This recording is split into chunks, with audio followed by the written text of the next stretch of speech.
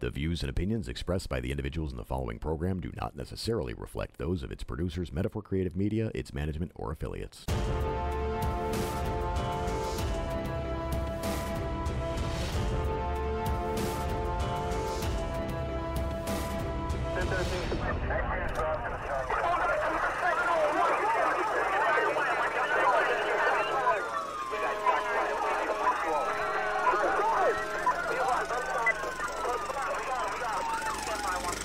As police officers, we're witness to some of the most amazing things in life.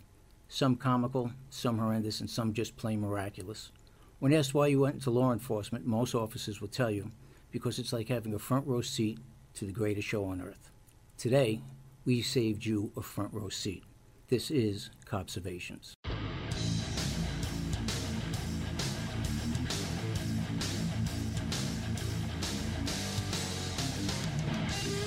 From Broadcast Beat Studios in Oakland Park, Florida, Metaphor Creative Media presents a show that gives you a personal glimpse of what law enforcement officers see and do in their typical and not so typical day of work. From walking the beat to detective, Rob has 35 years of law enforcement experience.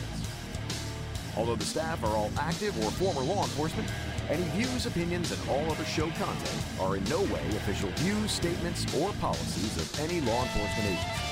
To talk to our host, call the podcast studio toll-free at 888-511-COPS.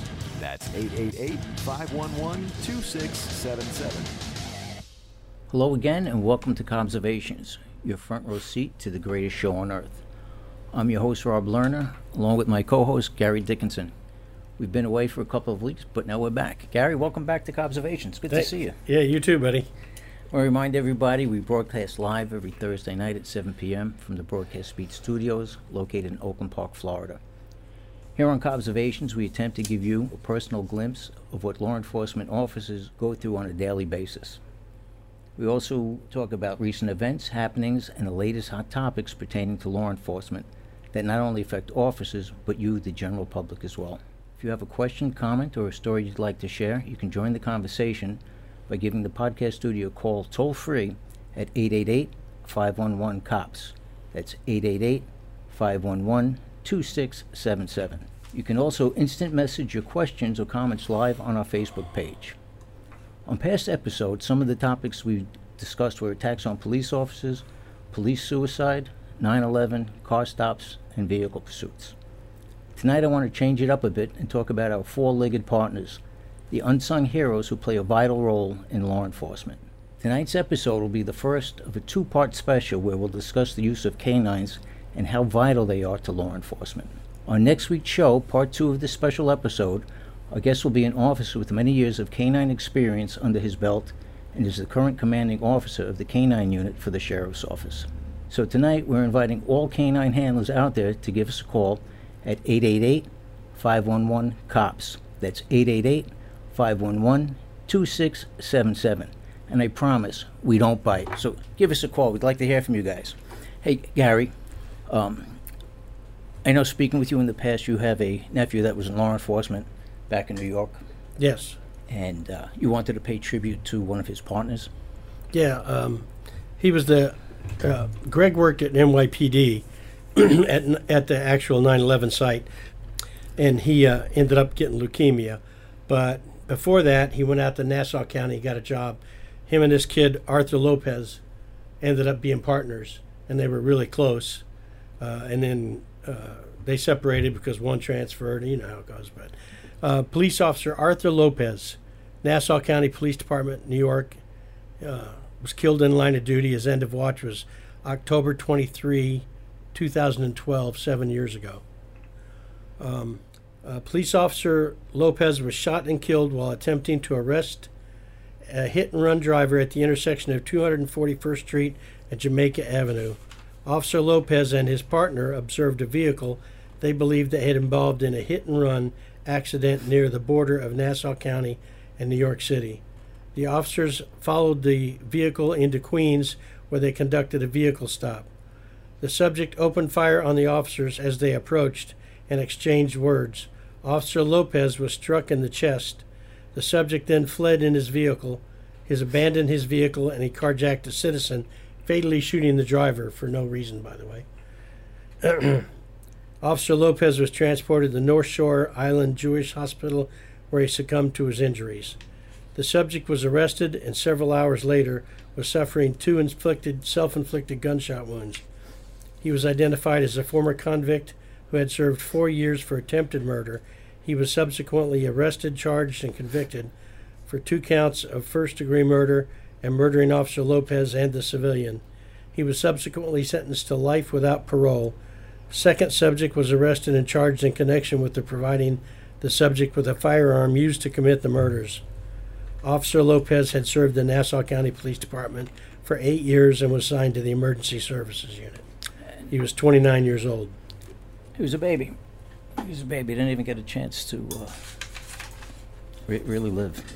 It's a shame. You mentioned your nephew was at September 11th, and one of the past episodes I had mentioned somebody that had worked with Dennis Murphy. Dennis Murphy was also at September 11th, and he was a very big advocate for increasing the funding for the survivors and those that would be coming in the future. I just learned recently that he was just put into hospice, and Dennis was a fighter, and it's nearing the end, and I just ask everybody out there if you could just pray for Dennis Murphy. We pray for a miracle. We hope for the best. We're prepared for the worst, but we hope for the best, and God bless you, Dennis. That's all we can do at this stage. But that's my tribute to Arthur Lopez. It's a shame. Okay. Before we get into tonight's topic, like always, I'd like to discuss some recent events in the news pertaining to law enforcement. And one of them in particular, which is appropriate for the topic tonight, there was a Ohio canine that found a missing 3-year-old in 10 minutes. The Shelby County Sheriff's Office received a report about the missing child, and Deputy Frank Bly and Canine Bandit set out to search for the missing boy. Bandit, a German Shepherd, picked up the boy's scent within 10 minutes. The boy was found a quarter mile away from his home. Deputy Bly and Bandit started the search at the front of the house. Like I said, within 10 minutes, the dog was located. Gary, when we think about searching, a lot of times the first thing people think of is the bloodhounds. Right. But it's amazing the talents that all these dogs have, the olfactory senses that they have in the German Shepherds. Well, they all have that sense of smell, and a fantastic sense of smell, 225 million times better than a human. But the bloodhound, obviously, that's their specialty. That's what they do the most, and they're incredible. They can find people. There was a story where a bloodhound tracked a victim through the woods and got to a street, and they think the bad guy put the victim in the car, drove the car off, and the dog stayed on the track, even though the bloodhound stayed and followed until he got it, because he went for a few miles and stopped and was going to kill her and throw her out, but the bloodhound stayed on the track and they caught up to him and saved her. It's amazing what these dogs are capable of, and they're so versatile. Also in the news, again, is the continued attacks on NYPD officers. NYPD officers were attacked while trying to arrest a man for drinking in public. 2 police officers were attacked when they approached a man drinking on a Brooklyn sidewalk, sparking a wild street brawl. The cops were touring the neighborhood when they spotted Brian Williams drinking near his home on Vernon Avenue, near Lewis Avenue in Bedford-Stuyvesant, at about 5:30 p.m. last Tuesday. As the cops approached Williams, he took a wild swing at one of the police officers, and that a wild brawl ensued because of that when the police tried to grab him. The cops were trying to handcuff Williams when Donnell Brown, another gentleman wearing a blue hat and blue coat, jumped in the melee from behind and punched both officers. Brown, 37, seemed to connect at least twice before running away. During the struggle, the 2 men swiped an NYPD issued cell phone from one of the police officers. The police charged Williams with robbery, assaulting a police officer, and resisting arrest, and was given a violation for drinking in public. A judge ordered him released without bail at his arraignment in Brooklyn Criminal Court on Wednesday. Brown was also charged with robbery and assault on a police officer and obstructing governmental administration. This all started months ago with the attacks on the police officers with dumping water, and it keeps escalating. We have the fighting. They just feel that they can freely attack police officers. It's insane. I was just talking today to one of my family members about this, and I don't know if I'm supposed to say this or not, but years ago when I started in police work, if you attacked a police officer, you just got your ass beat. That's all there was to it. And the second time around, that guy didn't try that again. So we had a lot more respect in those days. Now, these cops can't do anything. They're they're being scrupulized so much that anything they do is almost out of bounds. Everything is too rough on them. Everything's too tough. But have you ever tried to handcuff somebody that doesn't want to get handcuffed? Even a female, without punching her out or something? If you don't want to go to the extreme, it's tough. It is, and it's funny that you mentioned how difficult it is to handcuff somebody that doesn't want to be. I saw a video this morning, and it was also a video that took place in Brooklyn. It was the 71st Precinct, and I think there was, in regard to public drinking again, and the suspect was about 6'3" and he didn't want to be handcuffed, and there were about 6 police officers attempting to handcuff this guy, and he was resisting. He wasn't fighting them, but he wasn't complying. He was not allowing them to do what they had to do, and people in the background, everybody's videotaping, and they're all yelling and shouting out the cops and almost obstructing justice in their own. And it was, I watched this video, it probably took about 10 to 15 minutes before they were finally able to subdue him, handcuff him, and get him into a police car and get out of there. And it's just, it goes back to compliance. That's how civilians get hurt, that's how police officers get hurt, when people refuse to comply. You don't have to like the situation, but comply. All you have to do is do what you're told. That's just it. that simple. Put your hands behind your back. If you don't feel it was a just arrest, there are avenues that you can take. You can make a complaint to the Civilian Complaint Review Board, Internal Affairs, make a complaint. But once you start fighting and resisting, it escalates. And once you're told you're under arrest, we're not backing off. We're not saying, okay, well, not today. No. Well, they think that you're just going to say, oh, I'm sorry.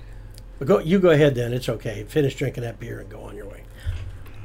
And in that story, in that video, there was a follow-up story where they said that there was a police sergeant that was on the scene in a police vehicle who allegedly told them not to make the arrest, which I kind of find hard to believe after you see everything that took place when you watch the video. It was, yeah, but in today's police world, you never who know. knows? He probably didn't want the scrutiny either. He just wanted to do his 8 and skate. Well, and he was in the car, but he never got out of the vehicle. I mean, some people were calling him a coward, and then there was more to the story as well. They said, well, he was in the police vehicle with another subject that was handcuffed in the back of the car, so he stayed with that I'm person. sure he wasn't a coward. They never are.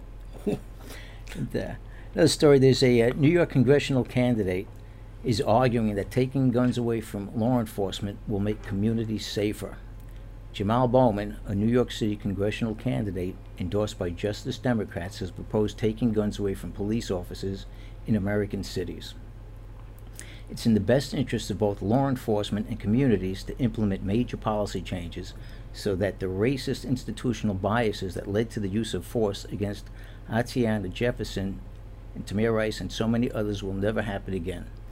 We need a country with fewer guns and more justice and safety. It's time to disarm the police, Jamal Bowman wrote on Twitter before retweeting one user's response that police in the United Kingdom carry no guns and thus have killed no citizens. Despite the media attention they receive, police homicides are rare. Recent research found that 99.22% of arrests did not involve the use of any force. Among cases where force was used, 98% resulted in no or mild injury.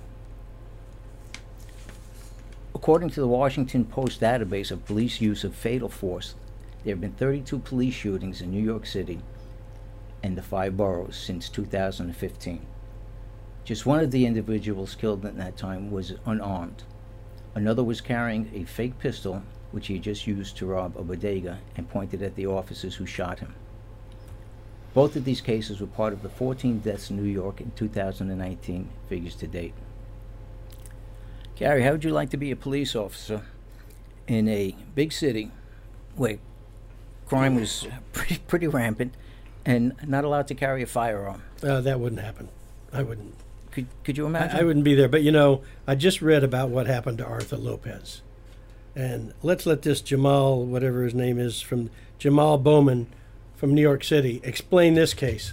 Why this kid shouldn't have a gun when he got shot twice in the chest trying to apprehend this guy. And as far as the police in Britain goes, years ago they did away with guns in Britain, handguns. So the cops didn't carry guns because it wasn't so necessary. But they would beat the hell out of you in a heartbeat. But the point is, though, that nowadays more and more British police are carrying guns. And not all of them, but they're specifying certain officers and certain supervisors.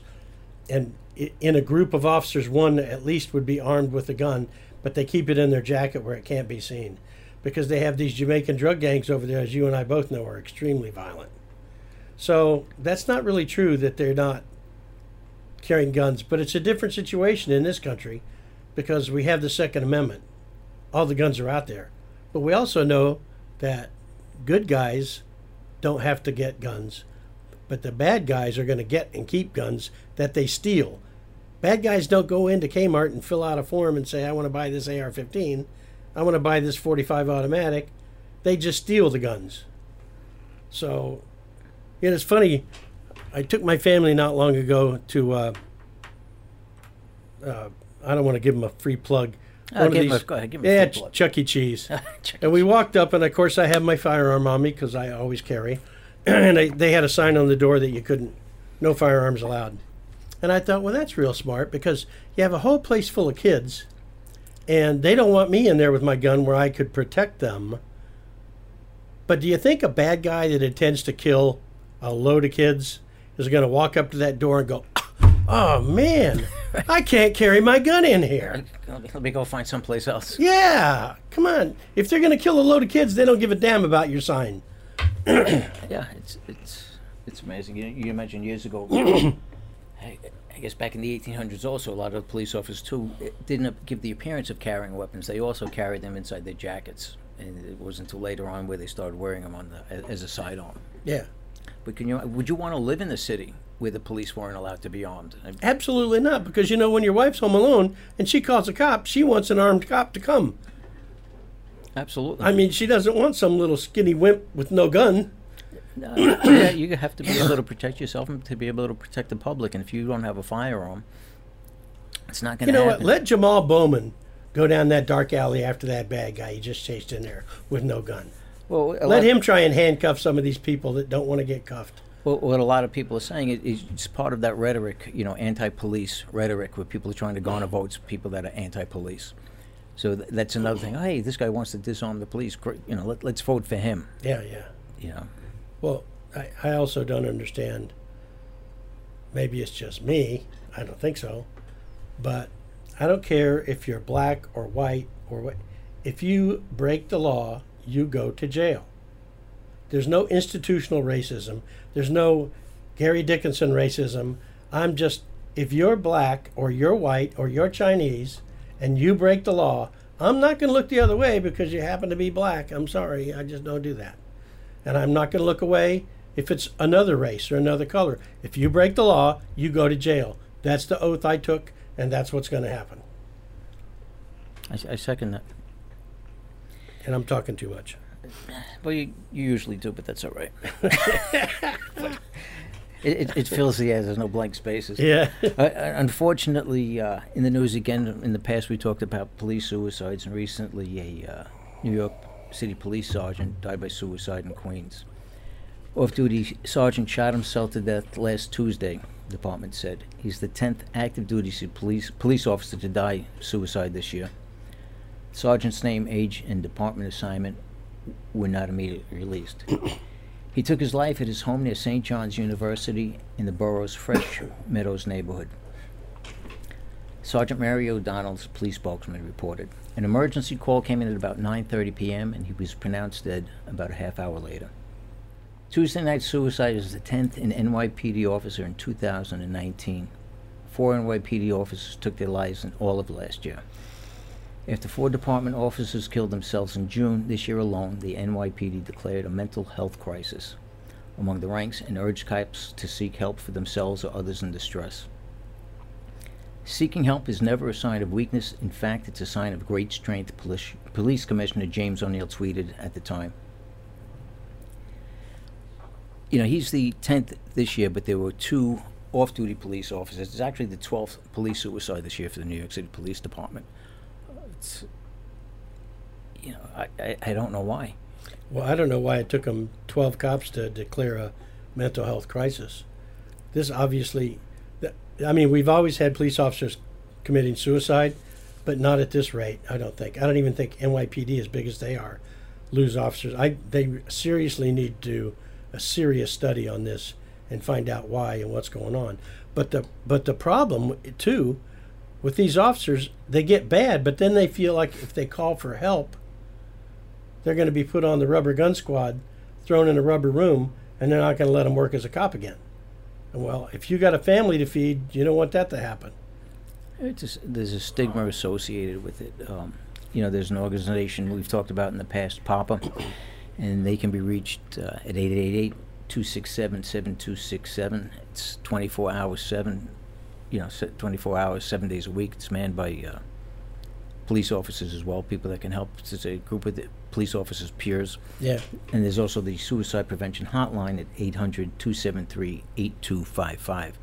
I remember when I started in the police academy, one of the instructors was giving us statistics, and at that time he said police officers have the highest rate of alcoholism, divorce, and suicide, you know, based upon the stresses of the job. And right now the suicide rate is it's off the chain. It's absolutely Well, you know, if you're a cop out there and you happen to be listening and you call one of these PAPA numbers or the 800 suicide prevention line, you don't even have to give them your name. You can just call and talk to somebody and tell them what your problems are. It's like us going to a domestic. We just handle the call. We don't judge them. We don't go home and go, boy, you're not going to believe what Mary said to her husband. It's like a doctor, you know what I mean? And the same thing, if you could talk it out and talk to somebody and hang up and feel better, maybe you'll get past that point of wanting to shoot yourself. No, absolutely. You know, I belong to so many different groups, law enforcement groups, where the suicide comes up. Every time there's a suicide, everybody posts, hey, call me, call me. I mean, there's so many people out there that are willing to listen. Even if you're a stranger, we're not strangers. We might not know each other, but we're all brothers and sisters in law enforcement. We all have a common goal, and there's a camaraderie there. Well, you and I are pretty close. Yeah, we're about 4 feet away right now. We worked a lot together. We spent a lot of time together with our families and everything. You know, if there was something wrong with you, I would notice. If we worked together all the time and I saw something wrong with you or vice versa, don't you think we would notice? Absolutely. And somebody should say, hey, Bill, what's the problem? You feeling good today? Let's go out and talk in the parking lot. Yeah, I was just talking to one of the guys I work with, and I saw something wasn't 100% right with him. Thank God it wasn't. It was something else. It was health issues concerning another family member. But you could see that something was bothering him. I went to speak to him to say, hey, what's going on? Is everything all right? And we spoke for a while, and he thanked me. You know, it was something he was able to get off his chest to vent and maybe unburden himself just a little bit. That's all it takes. And you know, when you're partners with somebody, or you spend a lot of time working together like you and I, who better? You tell everybody, you tell each other everything. So what's to hide? Why not say something? Why not talk to them? Yep. And another story in the news, the Fort Worth, Texas police chief reiterated the fact that this was the shooting in Texas of the woman's house. The police thought they were going on a welfare check. And, you know, but what he said, he reiterated that Tuesday that a white officer's fatal shooting of a black woman in her home was inexcusable, as an arrest warrant was released, quoting the victim's 8-year-old nephew saying, she pointed a gun at the window when they heard suspicious noises. I guess they were in the video. She heard noise in the backyard. She did.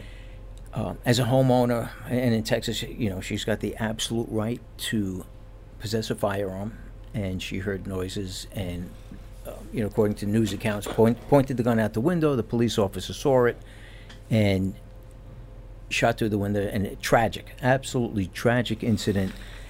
with a 8-year-old there and a woman in her own home, trying to protect herself. Well, I generally don't like to comment on this kind of stuff unless, not comment, but to judge, because if I can't see all the evidence and know what really happened, all we know is the police reports. But this one's been out there for a while.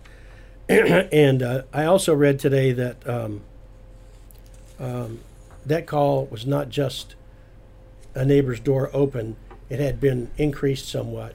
However, I think this cop's in trouble, because had that been you and I going on that call, I don't think this would have happened. I think we would have checked the outside real quick for an obvious break-in.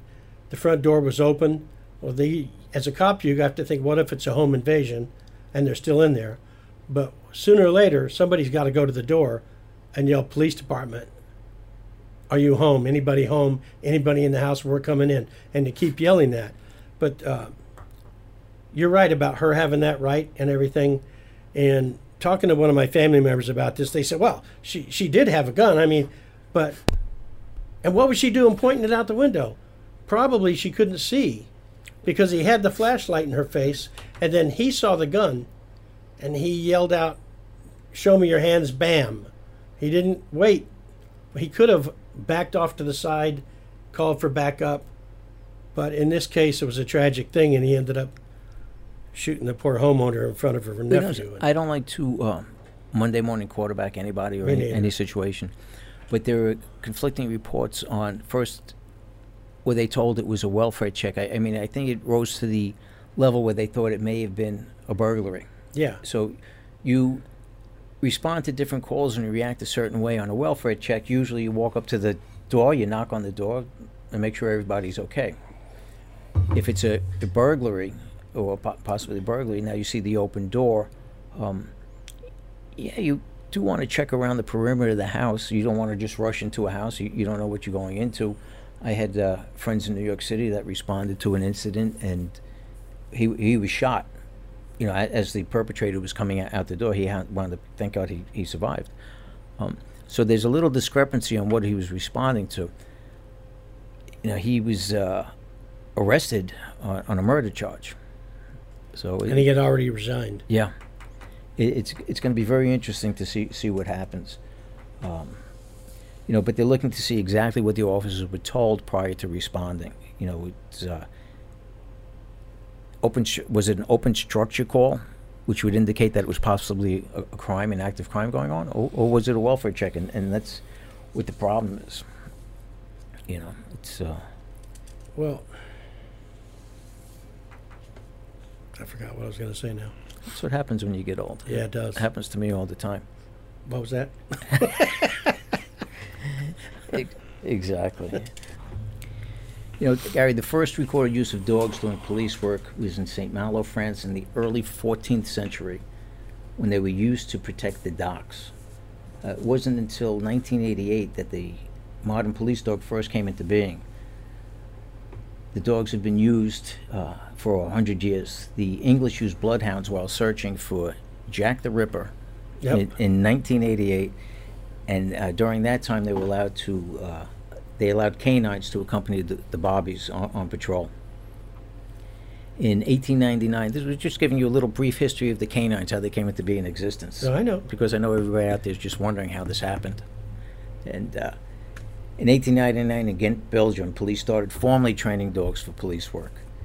And in 1910, Germany regularly used canines in more than 600 of their largest cities. Here you go, Gary. Here's a question for you. Do you know why they're called canines? Short for canine? Haha. Okay, here you go. Because it sounds like canine, which is the Latin name for the dog family. Right. And canine security dogs usually refers to police dogs. They have so many duties that they handle, the dogs. They search for drugs, explosives, locating missing people, finding crime scene evidence. They're currency dogs, and it's amazing, the currency dogs. I saw that at the airport one time. I was working with these intervention guys, and they were doing the overseas flights, And they would have the dogs, and they would walk the dogs down the jetway to smell currency that people weren't claiming in the bags. It's just amazing how sensitive that their noses are. Well, what's amazing too is that they're used for so much stuff. You know, they have dogs for the agricultural inspectors at customs points. Yes, to smell for the bad fruit and contraband. They use dogs for other things. It's not drugs is not the only contraband there is. No. So some of it's big stuff, but this is the new one. They're catching up to the new times. The newest tech is the training the sniffer dogs for electronics, thumb drives, and computer equipment. One dog was able to locate a thumb drive hidden 4 layers deep in a tin box in a cabinet. It's amazing what they're capable of doing. You know, I remember one time I was working at the port, and the ship was debarking, people going through the line waiting to go through customs. And one of the customs guys was there with the drug dog. It was a German Shepherd. It was a family, and the 16-year-old son is there, and he's got a computer bag. And all of a sudden the dog walks past, and boom. Hit that bag. Hit that bag. And you could see the look on the kid's face. And that's how the parents found out, if they didn't already know, that he was smoking pot. You know, when they searched the bag, there was nothing in there at the time, but at one point it was there. So, you know, that's how strong I know. They were. Well, you know, I did that too with the canines at the airport with the drug dogs. And they had wrapped, they were smuggling in marijuana in boxes. And they had wrapped them over and over and over in the saran wrap. And then every so often they would put, what are the fluffy things you put in the dryer, you know? I forget what they're called. The fabric softener sheets. Yeah. And they would put another flag of stuff, and they'd wrap it all kind of ways, and it would be as a scrape, this much dope and this much of wrapping. Right. And all this, and the dogs hit on it just like that. It didn't matter what you put in there, he's going to hit on that drug. You know, it's amazing. These dogs really are. They have to remember so many different commands, and just hand gestures alone, the way they train them. Oh, yeah, I know. I trained dogs like that. I had them.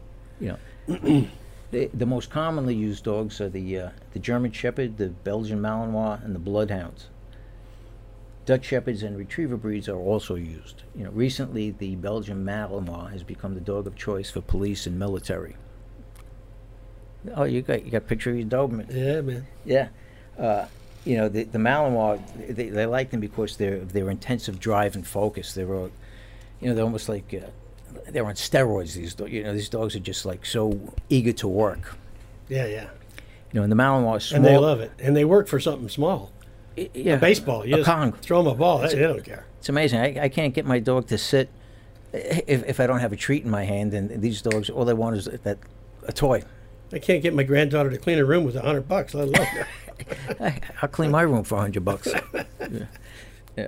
The reason why they like the Malinois also, it's smaller, more agile, and generally have less health issues than the German Shepherds. But they say a well-bred working line German Shepherd is just as successful and robust as the Malinois. You know, I'll tell you a quick story about. Yeah, is that yours? Yeah. That's. Wait till they get on me. They can zoom. Can you zoom in on this phone here? There we go. It's got very white teeth. Looks like an alligator. Look at those teeth. I know. You don't want to be on the wrong end of this dog. No, I was working at the airport one time, and one of the handlers, one of the TSA dog handlers. I forgot I had that picture. Mike Ivey had a dog, Dino. Dino was I forget what he was, a shepherd from Holland. The dog was absolutely beautiful, long black hair, blue eyes, and I used to play with him all the time. You know, every time I'd see him, I'd pet him and I would play with him, and I knew the dog really well. One night I was talking to Mike and I was playing with the dog, and he puts him back into the vehicle, and we're outside the car and we're talking. Mike says to me, "Hey, you should see the new carbon monoxide detector they put in the car, I guess, for the dog's protection." Yeah. So I said, "Oh, really?" He said, "Yeah, it's right up there." And I stick my head in, and I look up, and as I'm looking, I hear him say, "Be careful." And all of a sudden, Dino, who I was just playing with a minute ago, whoop, and just missed my face. I mean, if I didn't get out of there in time, he would have ripped me to pieces. And first thing I said to Mike, Mike said to me, "Oh, dude, you're lucky." And I said, "No, dude, you're lucky." And the next thing was, "Boy, your dog has white teeth." Yeah. You know, they get real territorial when they're in their car. Yeah, and even if they're not a trained bite dog. No, it was just I was invading his space, and it was, crazy. It was crazy. Well, that dog with white teeth, my dog, she bit a couple people. So you want me to? You can. Listen, I got a couple of stories about Scarlett. Her name was Scarlett. I was on the motorcycle unit, and I was supposed to go into the canine unit. And I talked to the sheriff about it himself, and he said, "Sure, no problem. Take that Doberman. Here's your canine car." So I had the car parked in front of my house, but I was still on the motorcycle squad. I never went to the dog squad because my Charlene came in after that a couple weeks later, said, "Listen, I'm pregnant, and I don't want you to work midnights." And that took care of that. But the point is, I was getting ready. I had my uniform on. I was ready to go. Had the motorcycle parked in the garage.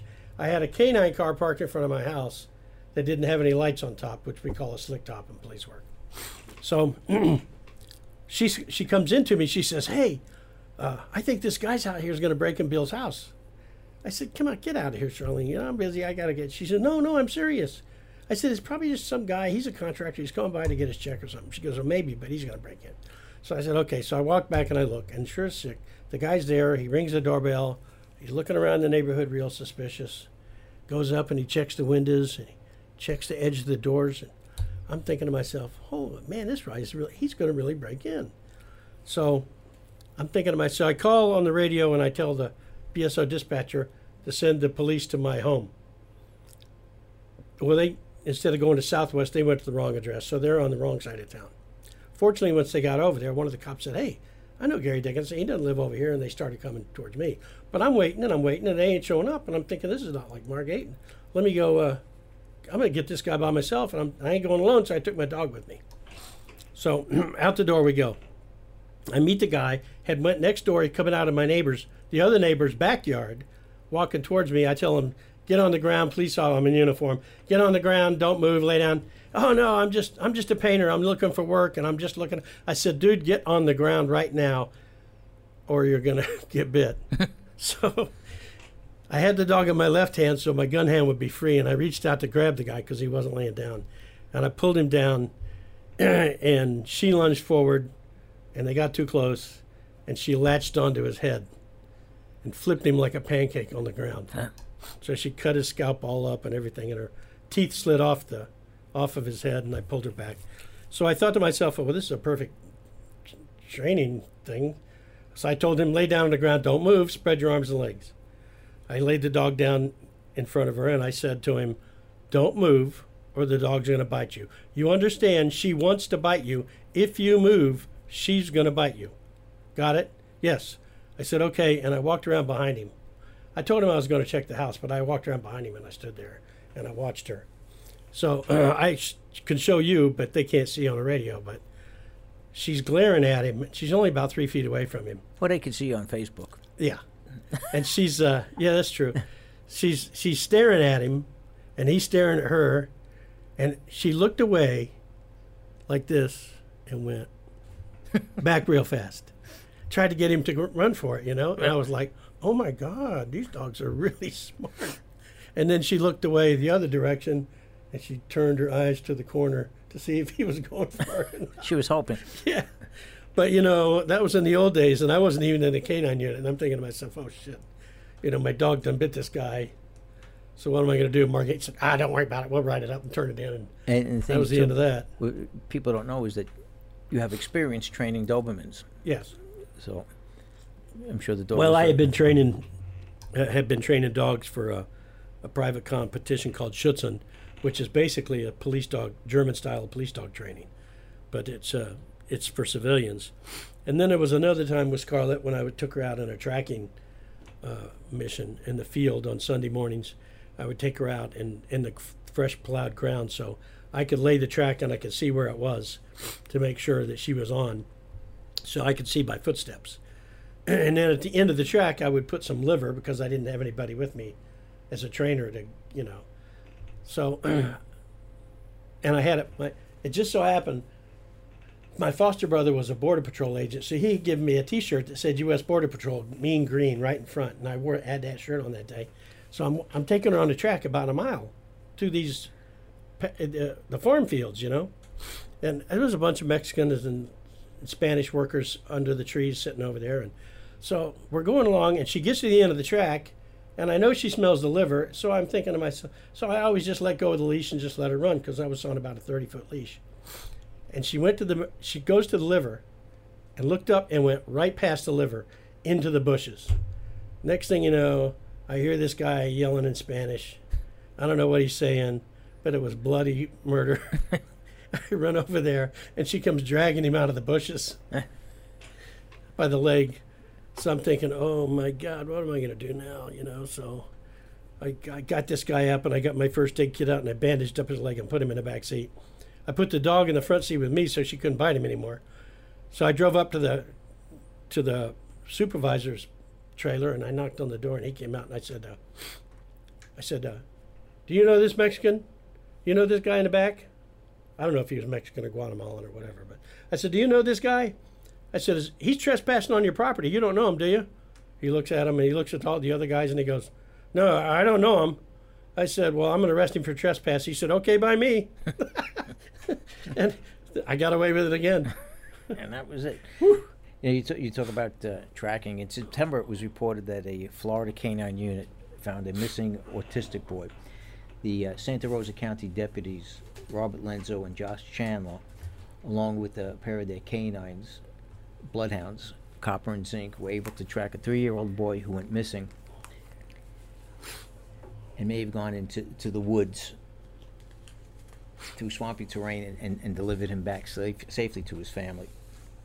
He was returned about 2.5 hours later. The bloodhounds, who have been training with Lenzo and Chandler for the last year, quickly tracked the boy to an area in the woods approximately 200 yards back from the tree line. While the bloodhounds were able to get to the boy right away, sheriff's officers had to use a machete to access the area, which was thick and overgrown briar patch. The bloodhounds, they often call it a nose with a dog attached. It's so adept at scent tracking, its trailing results are admissible as evidence. True. They're just unbelievable. They have such a large olfactory glands in the nose, what they can smell. They say that a human's olfactory sense is about the size of a stamp, where the bloodhounds is the size of a handkerchief. True. Well, our scent factors are around 5 million for human beings, and I understand for a dog it's about 225 million. Yeah, they say with the bloodhound it's approximately 230 million, and 40 times the number than in humans. It's just and the ears on a bloodhound also helps him track. It keeps the smell that they're tracking in where the nose is, seriously. No, absolutely. And the Palm Beach County Sheriff's Office has a bloodhound unit, and they have 2 or 3 bloodhounds, I know, that they just keep for. So, obviously they must be working, or they wouldn't be spending the money for them. No, absolutely. We have a few with our agents, too. Every agency has them. The dogs are so keen on scent that they've been known to track for 130 miles. They've gone that far tracking. It's just amazing how once they pick up on the scent, they don't let go, and there's so many other scents that can get involved, but it doesn't throw them off. Well, there's so many advantages for a police dog versus a human cop.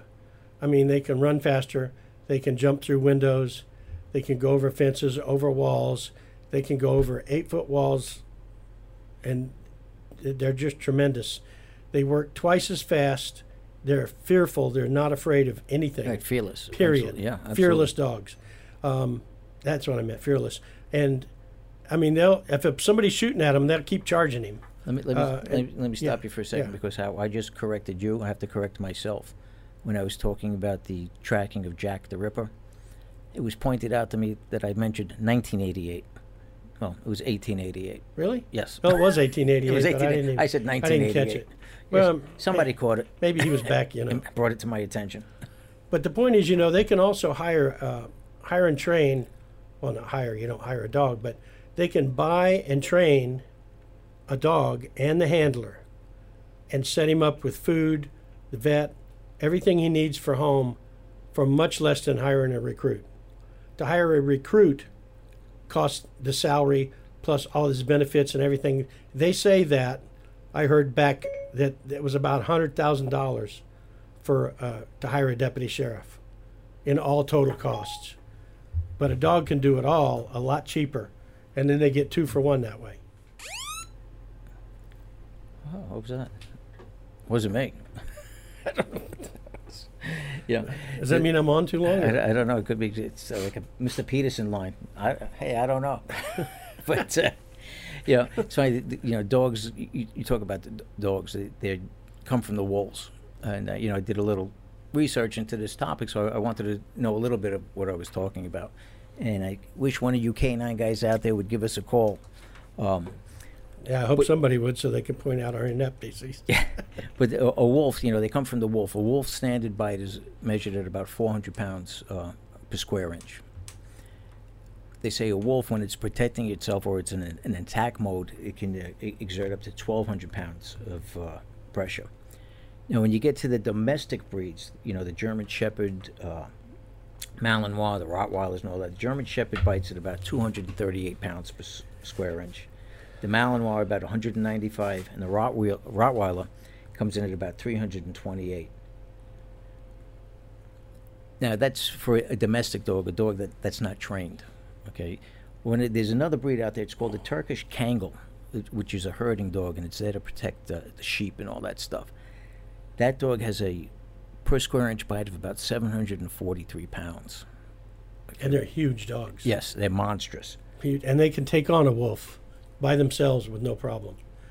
My niece has an Ovcharka, which is along the same lines. Okay. It does protection in the Caucasus mountain regions. It protects the herds and stuff. So all they have to do is train that dog that don't attack the herd. These are your charges. Your flock. It's your and flock. They take care of them. And these dogs are big and bad. She's got a big black one. It's a female, and it ain't that big, but it's a good 150 pounds. And I told her I'm not coming up there. I can't.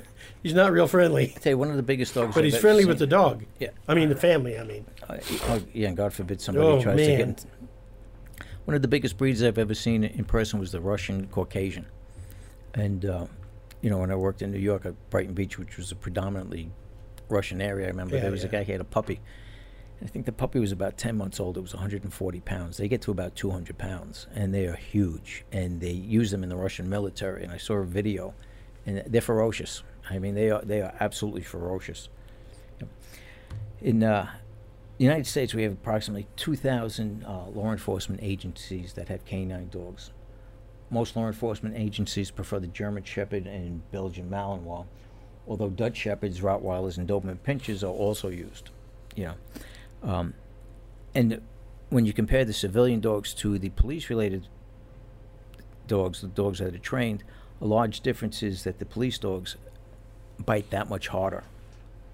They say German Shepherd can exert up to 1,500 pounds per square inch. A dog that's trained, I guess they work with these dogs to get them to get more aggressive. It's not just the aggressive, too. It's the more they bite the sleeve, and the more they bite, the stronger their jaws become, and they work the muscles in their jaws, and they do get more aggressive, and that training really, really kicks in. But, there's Mr. Doberman is a German guy that way back when bred and trained a dog that the Doberman Pinscher. And he was a tax collector, and he took that on his rounds as his dog to protect him. But in Germany, the police department, in a large city, they'll have 1,000 dogs on the police force, and they don't play. I mean, those dogs are the best of the best, right? And that's where all of us law enforcement, and this used to get all our dogs from them. Now we get the Belgian Malinois. That seems to have changed and has become the favorite. But a lot of police officers in the United States don't just make them a family dog. A lot of guys take the dog home. They live with them. They live with their wife and their kids. Some of them make them more of a working dog, and they go home and they go in a kennel. Right. And but the Germans have this mindset that that's all they are. and that's the way they take them. And a lot of times, if a bad guy's running away, they have a steel muzzle on the dog, and they'll send the dog after the bad guy with the muzzle on. And he hits him in the middle of the back, and then every time he tries to bite him, he's beating him like a boxer. Right. And then if they're close up, if they take that muzzle off, you're in deep trouble then. You know when you say it's true, because I know some canine handlers that treat the dogs as pets. They're integrated with the family and the other dogs in the house, and I don't know if they're supposed to be or they're not supposed to be. And you have other handlers that treat them. It's a tool. The dog is a tool. I take him to work. I bring him home. I kennel him. The dog knows when it's time to go to work. We get in the car, and it's. And those are the dogs you can't take to an elementary school, okay, for demonstrations. And it doesn't mean that the other dogs are bad. The pet dogs that live with the family, they're just as good. But I'm leaning towards the work dog attitude makes it a better dog for police work. But hey, one of you canine guys need to call in, because I don't know for sure. That's right. Maybe you could straighten me out if I'm wrong. 888-511-COPS. Give us a call. You know, you mentioned the Doberman Pinscher. The Doberman Pinscher, believe it or not, has one of the strongest bites in the domestic breed. I guess without any additional training, it's about 600 pounds of pressure. So it's we want to get bit by any one of them. You know, and then what happens with these dogs when they can't work? You know, a lot of guys adopt them and bring them home. There are some departments where you can buy the dog for $1.